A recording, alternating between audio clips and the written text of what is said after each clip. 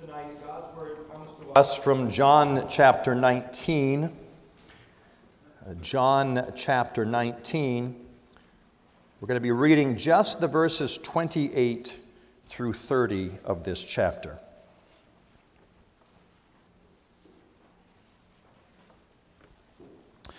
John chapter 19, beginning at verse 28, what we hear now is God's Word.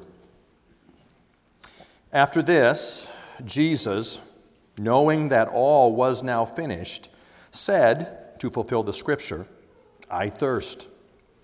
A jar full of sour wine stood there. So they put a sponge full of the sour wine on a hyssop branch and held it to his mouth. When Jesus had received the sour wine, he said, "It is finished." And he bowed his head and gave up his spirit. Here we end the reading of God's holy word. Well, we have, for the last several weeks together, been looking at the 7 last words of Jesus from the cross. We have heard his word of forgiveness spoken to those around him. We heard his word of promise spoken to the thief crucified next to him. His word of comfort and concern for his mother. And last Sunday, that word of agony spoken to his God. Tonight, we will look at the 5th and 6th word from the cross. I thirst, and it is finished. Our focus will be on that 6th word. It is finished. What is the it, kids, that is finished? Jesus said, "It is finished." Was he simply saying that his life was over? He was going to die now? Is that the it that was finished? No, it was much more than that. The it that was finished was the work his Father gave him to do. The Father sent the Son to earth with a particular task to accomplish the redemption of each and every one of God's people. And now, hanging on the cross, having spoken the word of agony, "My God, why have you forsaken me?" Jesus knows it is finished. The work is now done. That work of Jesus Christ that had been prefigured throughout the Scriptures, promised, prophesied throughout the Scriptures. He hangs there fulfilling the Scriptures as he says it is finished. Already back in the Garden of Eden, there was the promise that the seed of the woman would crush the head of the serpent. Satan would be dealt a death blow. That's what's going on here on the cross.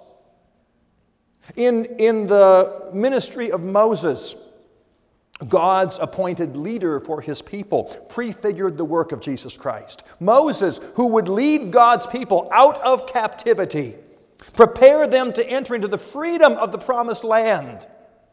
That's what's going on here. Jesus finishing the work to release us from that greatest captivity, the captivity to sin, and leading us into the glorious promised land of blessing, living with him forever. In the Old Testament, kingship prefigured the work of Jesus Christ. King David, the quintessential king of Israel. Remember, children, that shepherd king. David was a shepherd, one who was used to tending and caring for the flock. Jesus Christ now, that great King of kings, who would continue even after his death to guide and provide for his people. It is finished. The work has been accomplished. The task the Father gave him to do is done. Jesus Christ, who came to fulfill not only the prophets, but to fulfill the law as well. We saw that in his third word from the cross, his concern about his mother, to honor his mother, to keep the law of God. He now offers up the perfect obedience that God required. Adam had been told, "Do this and live." But Adam failed. He failed to follow the instructions God had given to him. Jesus comes as the second Adam, the one who comes and offers complete and total obedience to the Father. It is finished. The keeping of the law has been accomplished. Jesus' work is done. Tonight in the supper, we are going to take bread, a sign and seal of the body of Christ, to remind us that while he was truly divine, he was also truly human. He did this work for humanity. He did the work that we as fallen men and women could not do. Christ came and did the work completely, taking our sin upon himself, giving perfect obedience to the Father. It is finished. He did it for us. There's nothing else that we need to do. Jesus Christ has done it all, fulfilling the Scriptures. It is finished. We read in our text after this, Jesus, knowing that all was now finished, and to fulfill the Scriptures, said, "I thirst." A jar full of sour wine stood there, so they put a sponge full of the sour wine on a hyssop branch and held it to his mouth. Jesus drank the sour wine. He did this to fulfill the Scriptures. He did this to do everything necessary to finish the work God had given him to do, to pay the price for our sin, and to satisfy the justice of God. Adam, in his failure, had earned God's wrath, had earned God's anger, and we in him. Jesus comes and he will take this wine, this sour wine, on his own lips as a picture to fulfill the Scriptures. It was not just to satisfy his parched throat, but as we've said many times throughout this sermon series, Jesus knew the Psalms well. He knew that to take wine was a picture of the wrath of God. From Psalm 75, verse 8.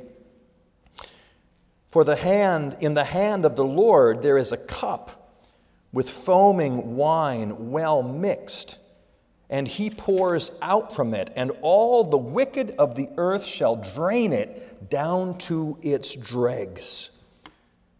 Jesus, in taking this wine, is taking all the wrath, all the anger, and he drinks it in.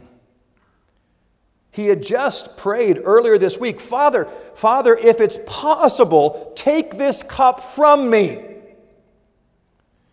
And now, to accomplish the work God had given him to do, from the cross, he calls out, "I thirst. I am ready to take the full punishment, all the wrath." And he drinks the cup down to its dregs. Tonight, we will take the wine, a picture of the poured out blood of Christ. And yet we take it not as a symbol of God's wrath, but we take that wine, the wine of joy and gladness, because it is finished. Jesus has done everything necessary. He has drunk the full wine of God's wrath. We read in verse 30, "When Jesus had received the sour wine, he said, 'It is finished,' and he bowed his head and he gave up his spirit." He had lived a perfect and sinless life on earth. He had died an atoning death for each and every one of his people, and now he declares, "It is finished. The work is done." A declaration of the complete sufficiency of the work of Jesus Christ. There is nothing left to be offered to God. Our suffering could never add one single bit to the suffering of Jesus Christ.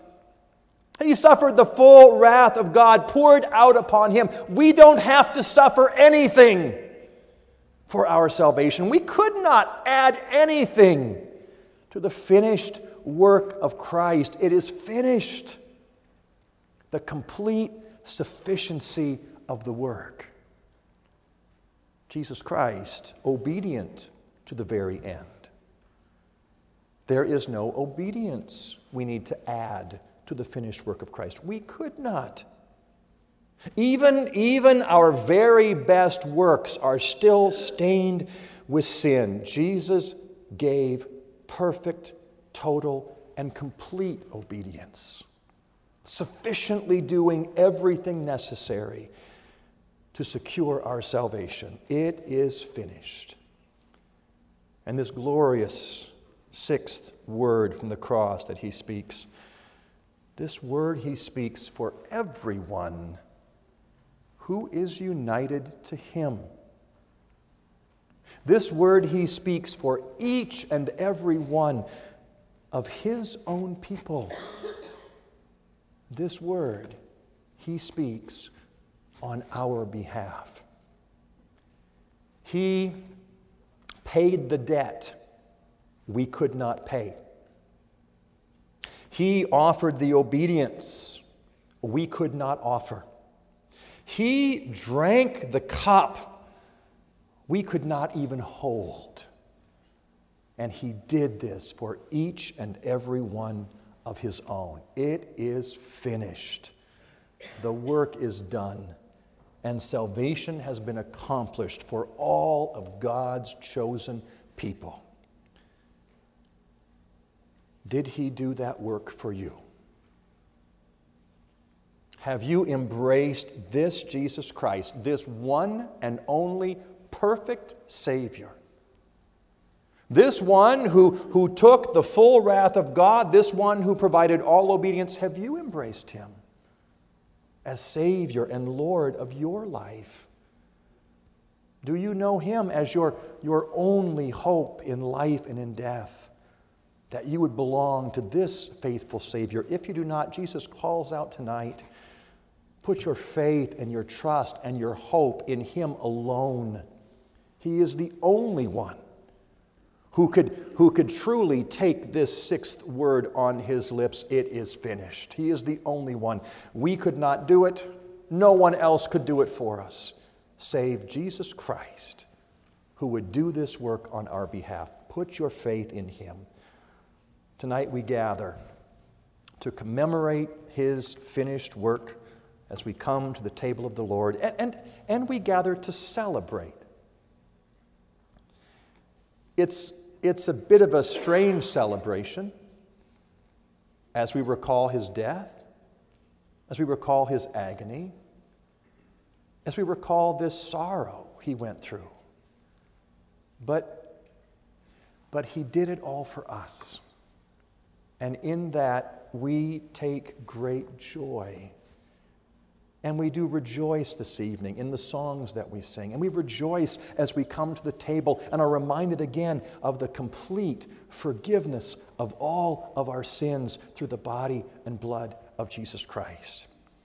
It is Good Friday night, a time to commemorate, a time to celebrate the glorious work of Jesus Christ, because it is finished.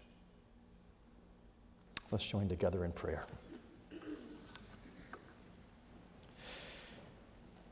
Lord our God, we will never understand, never comprehend what our Savior Jesus Christ went through on that crucifixion day.